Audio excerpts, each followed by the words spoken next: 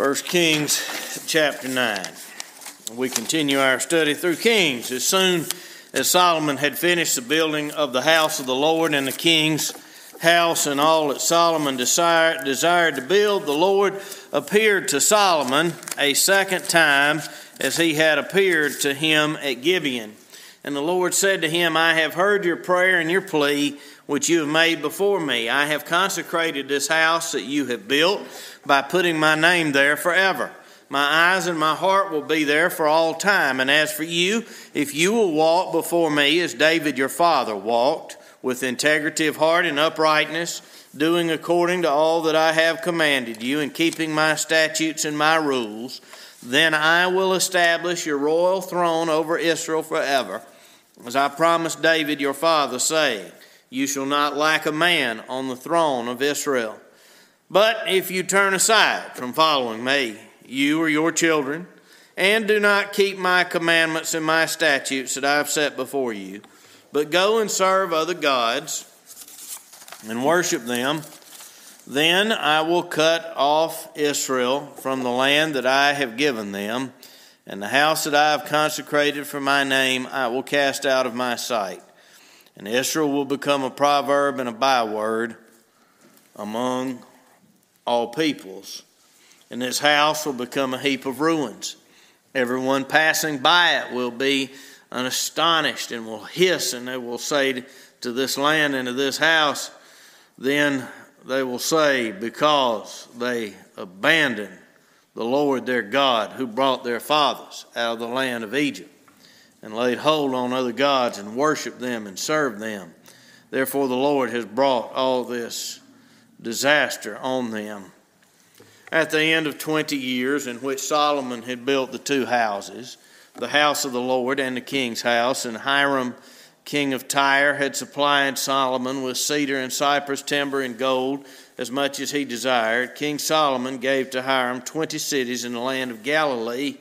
But when Hiram came from Tyre to see the cities that Solomon had given him, they did not please him.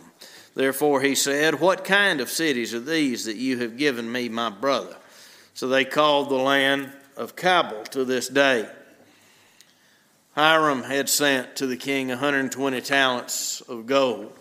And this is the account of the forced labor that King Solomon drafted to build the house of the Lord and his own house, and the Millo, and the wall of Jerusalem, and Hazor, and Megiddo, and Gezer. Pharaoh, king of Egypt, had gone up and captured Gezer, and burned it with fire, and had killed the Canaanites who lived in the city, and had given it as dowry to his daughter Solomon's wife.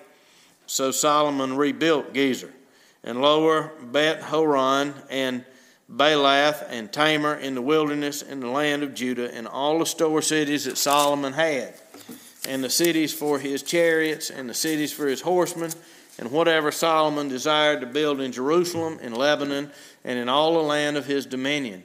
All the people who were left of the Amorites, the Hittites, the Perizzites, the Hivites, and the Jebusites, who were not of the people of Israel, their descendants who were left after them in the land, whom the people of Israel were unable to devote to destruction, these Solomon drafted to be slaves, and so they are to this day. But of the people of Israel, Solomon made no slaves. They were the soldiers. They were his officials, his commanders, his captains, his chariot commanders, and his horsemen. These were the chief officers who were over Solomon's work, 550 who had charge of the people, who carried on the work. But Pharaoh's daughter went up from the city of David to her own house that Solomon had built for her. Then he built the Millo. 3 times a year Solomon used to offer up burnt offerings and peace offerings on the altar that he built to the Lord, making offerings with it before the Lord. So he finished the house. King Solomon built a fleet of ships at Ezion-Geber, which is near Elath, on the shore of the Red Sea in the land of Edom. And Hiram sent with the fleet his servants, seamen who were familiar with the sea, together with the servants of Solomon. And they went to Ophir and brought from their gold 420 talents, and they brought it to King Solomon. And may God add his rich blessing to the reading of this portion of his holy word. Will you Pray with me, please. Again, our Father, we're thankful for your word. We're thankful that you've spoken to us. And we pray that by the power of your Holy Spirit that you would come and speak to us, that we would hear the voice of our good shepherd, Jesus Christ, our Lord and Savior, in our hearts. And then hearing his voice, his sheep might know him and follow him. And we ask that by the power of your Spirit, you would open our hearts so we would offer them to you promptly and sincerely, in spite of the inability and sin of the preacher. In Jesus' name, amen. Be seated, please. The king's business.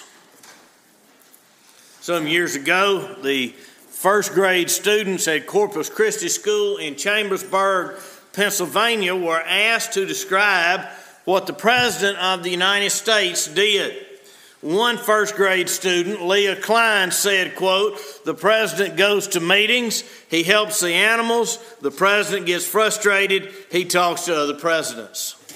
The president at that time reflected on her words and said, "How does wisdom begin at such an early age?" Last week we heard more about the president's medical business than I expect any of us cared to know. This passage is about King Solomon's business. It covers a wide array of things in the life of the king, from international negotiations, building, defense, infrastructure, and administration.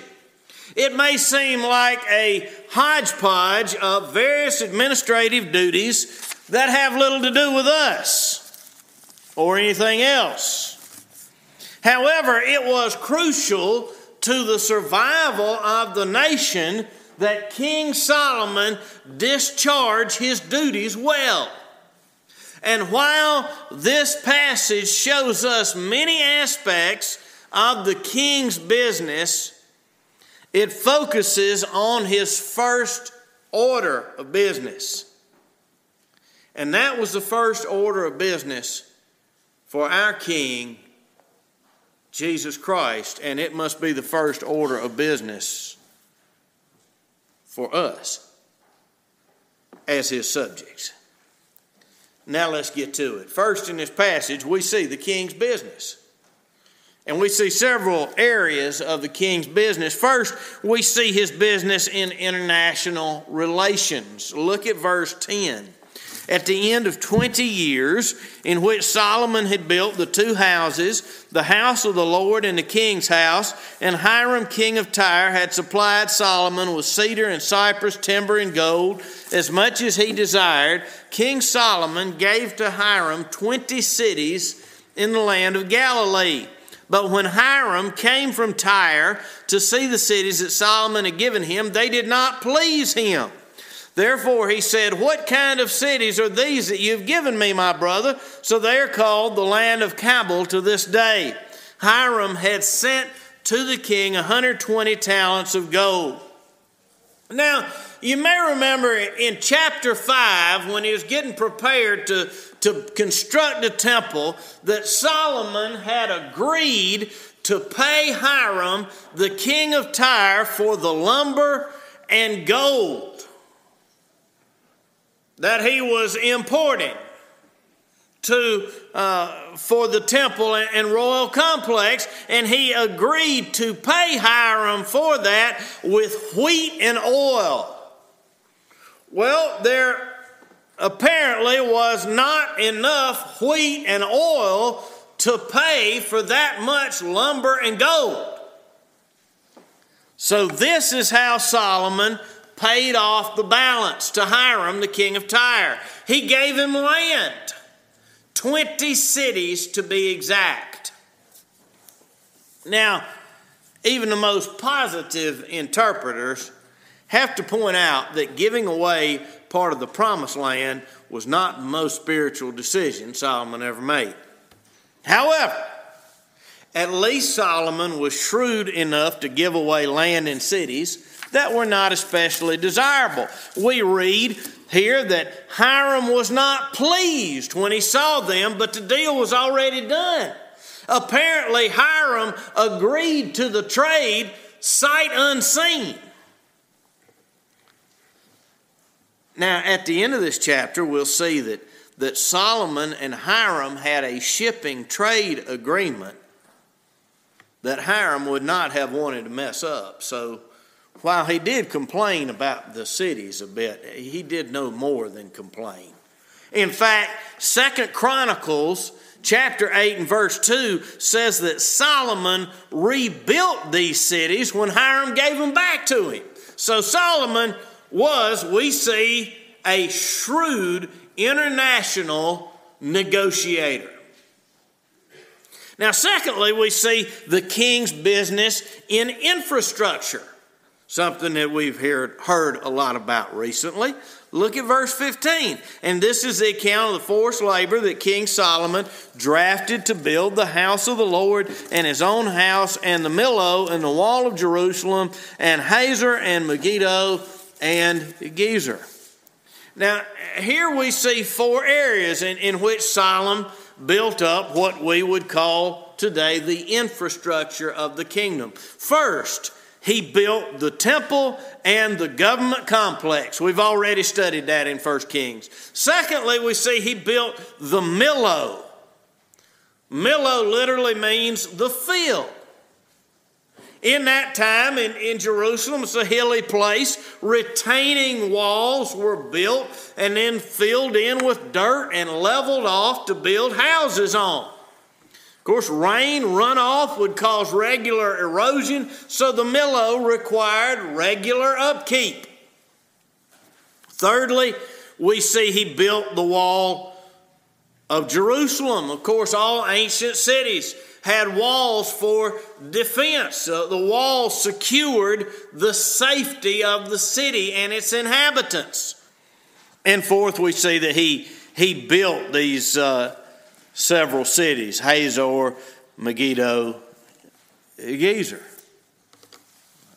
This is an ongoing upkeep, building and upkeep of the infrastructure of the kingdom. Thirdly, we see the king's business in the area of defense. Look at verse 16. Pharaoh, king of Egypt, had gone up and captured Gezer. That's one of the cities, you remember, in verse 15. He had built and killed the Canaanites who lived in the city and given it as dowry to his daughter, Solomon's wife. So Solomon rebuilt Gezer and lower Beit Oron and Baalath and Tamar in the wilderness in the land of Judah, and all the store cities that Solomon had, and the cities for his chariots, and the cities for his horsemen, and whatever Solomon desired to build in Jerusalem, in Lebanon, and in all the land of his dominion. All the people who were left of the Amorites, the Hittites, the Perizzites, the Hivites, the Jebusites, who were not of the people of Israel, their descendants who were left after them in the land, whom the people of Israel were unable to devote to destruction, these Solomon drafted to be slaves, and so they are this day. But of the people of Israel, Solomon made no slaves. They were the soldiers. They were his officials, his commanders, his captains, his chariot commanders, and his horsemen. These were the chief officers who were over Solomon's work, 550, who had charge of people who carried on the work. Now the purpose of much of the infrastructure Solomon built up was defense. We read that these four cities were built up for chariots and horses, like we have military forts and camps across our nation. And we read of Solomon's commanders. Now, a fourth area in which we see King Solomon's business is worship. Look at verse 25. 3 times a year, Solomon used to offer up burnt offerings and peace offerings on the altar that he built to the Lord, making offerings with it before the Lord, so he finished the house. Now, according both to Exodus 23 and Leviticus 23, the law of Moses, there were 3 feasts to be kept throughout the year. The Feast of Unleavened Bread, of course, that's the week leading up to the Passover. the Feast of Harvest, or the Feast of First Fruits, and what was called the Feast of Ingathering, or also the Feast of Weeks, and later it was known as the Feast of Pentecost. You see, the point is Solomon was being faithful to the law of Moses in keeping these three national feasts and the sacrifices that accompanied them. He wasn't so busy with all his other kingly duties that he neglected his religious duties. And the last area we see in the king's business is trade. Look at verse 26. King Solomon built a fleet of ships at Ezion Geber, which is near Elath, on the shore of the Red Sea in the land of Edom. And Hiram sent with the fleet his servants, seamen who were familiar with the sea, together with the servants of Solomon. And they went to Ophir and brought from their gold 420 talents. They brought it to King Solomon. Now see, that Solomon had a trade agreement, shipping agreement with Hiram, king of Tyre, with whom he had traded for the lumber and gold for the building. Now think of it. Israel, in God's providence, was strategically placed between the northern Mediterranean coast of the Near East, where Tyre was located, the Arabian Peninsula below, and, of course, northern Africa, particularly in that day, Egypt.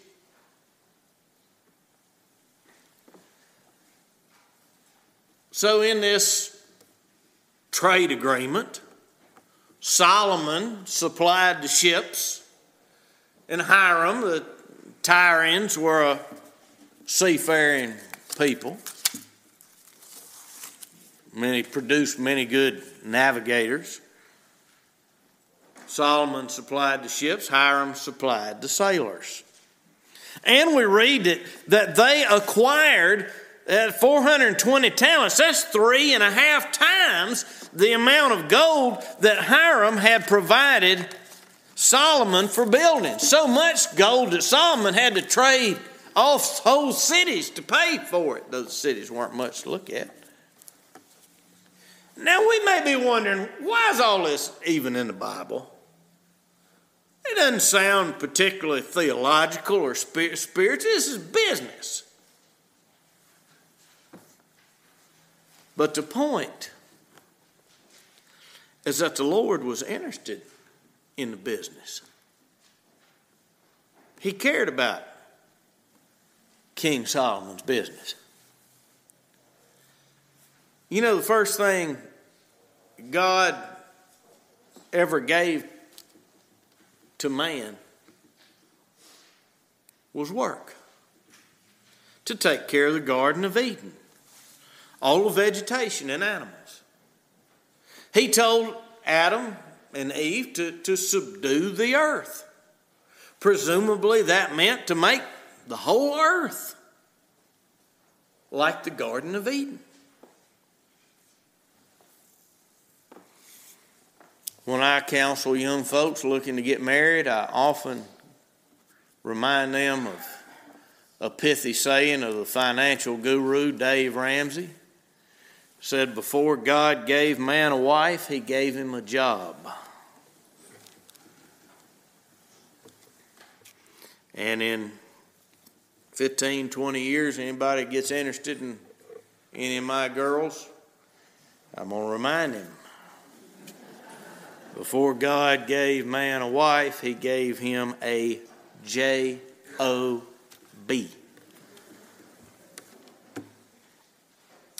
Now we might think that gardening and animal husbandry is about as spiritual as building retaining walls in ships. But the fact is, God made us to work. God hadn't called any of us to be the king of a great nation and negotiate shipping agreements and build forts for national defense. But he's called every one of us to do something. He's called every one of us to our work, whatever it is. Lord was just as concerned with these largely what we might mistakenly think of as secular affairs as he was with the work of the priests and the Levites at the temple. In other words, what I'm trying to say is God cares about your work, whatever it is. That's the king's business. Now, secondly, and finally in this passage, we see the first order of business. The first order of business. Look at verse 1. As soon as Solomon had finished building the house of the Lord and the king's house and all that Solomon desired to build, the Lord appeared to Solomon a second time as he had appeared to him at Gibeon. And the Lord said to him, I have heard your prayer and your plea which you have made before me. I have consecrated this house that you have built by putting my name there forever. My eyes and my heart will be there for all time. Now you remember this passage that we're in, it follows the temple dedication. When they had completed the temple and held the great dedication service, and Solomon, when he dedicated the temple, he prayed for the Lord to bless it and to be with his people at that temple. The God whom the heavens cannot contain to come down and be personally present among his people in that place. And here the Lord tells Solomon, he promises him that he will answer that prayer for the temple. He says his eyes and his heart will be there. That is a way of saying that he will be personally present with his people in that temple.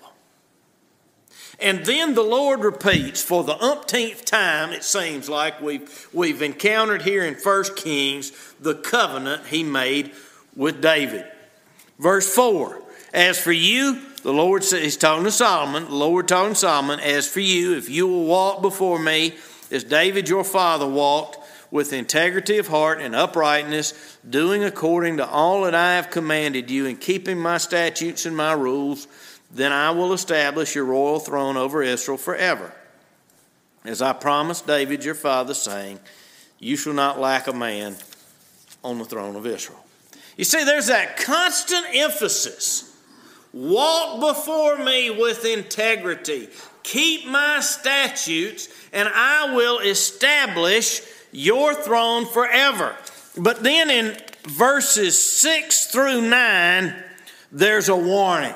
The Lord warned Solomon, if you turn aside from me and do not keep my commandments, if you follow other gods, little g gods, and turn to idolatry, he says, verse 7, then I will cut off Israel from the land that I have given them.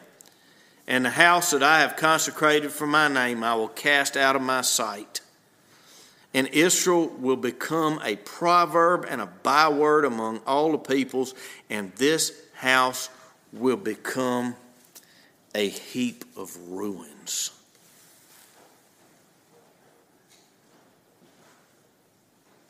The Lord had just promised, I will be personally present with my people in this temple.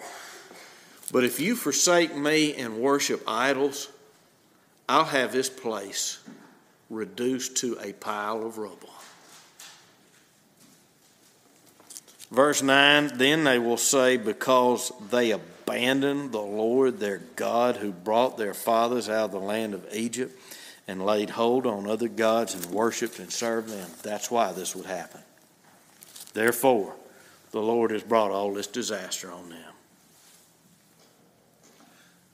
God warns his servant, you turn away from me and follow other gods, and I will throw you out of the promised land. This temple will be razed to the ground. The king has a lot of things to do. He's got a lot of deals to negotiate. He's got a lot of cities to build, walls to be maintained. But the king's first order of business is to worship God only. The first commandment, I am the Lord thy God, thou shalt have no other gods before me. You see, before all the other business Solomon has to take care of as king is this reminder of the Lord's covenant, that he is bound to the Lord, and the obligation in that relationship to worship the only true God and not to bend to the pressure of the surrounding world to worship idols, and not to worship the idols of gold or the building Solomon was so passionate about, or to put any confidence in the military might he was building up. What was and is of first importance is God himself. He is the first order of business. You know, we read that Satan, the devil, took Jesus to a very high mountain and showed him all the kingdoms of the world in their glory. And the devil said to Jesus Christ, all these I will give you if you'll fall down and worship me. Now think of it. All the kingdoms of the world.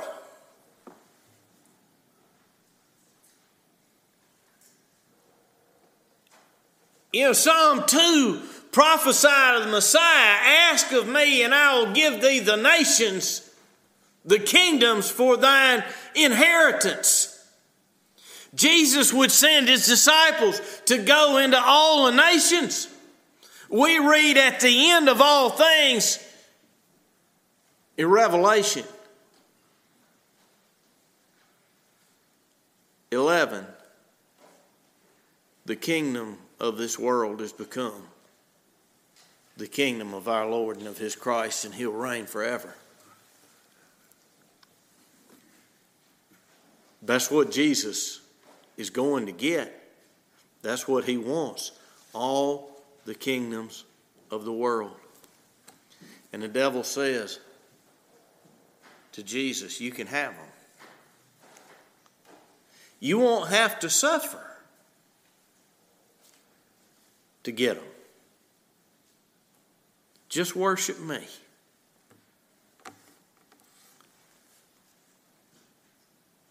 The path to a crown without the cross. But Jesus said to him, be gone, Satan, for it is written, you shall worship the Lord your God, and him only shall you serve. Our Savior,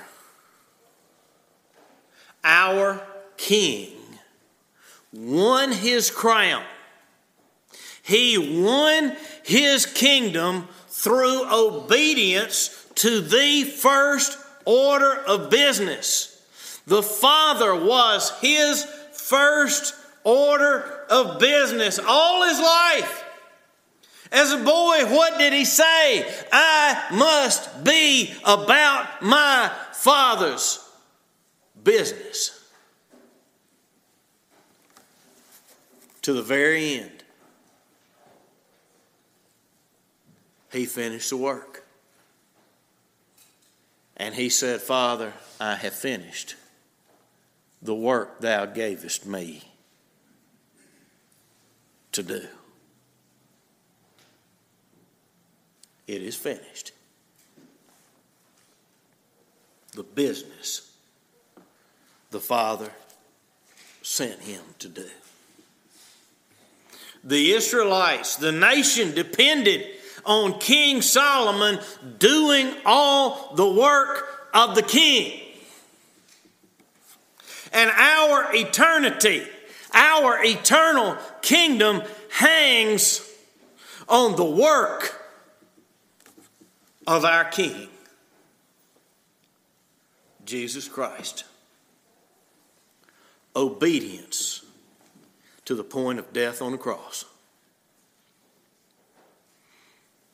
And therefore, God has highly exalted him. He's given him the crown. That was his business. His first order of business. And if we belong to him by faith, we must be about the King's business.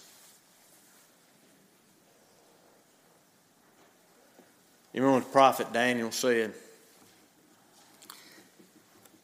The Lord gave Daniel, prophet Daniel, he was captive up in Babylon, but he worked the Lord was with him, and he was a hard worker. The Lord blessed him and prospered him. He became a high-ranking official in the Babylonian government. And the Lord gave him his visions of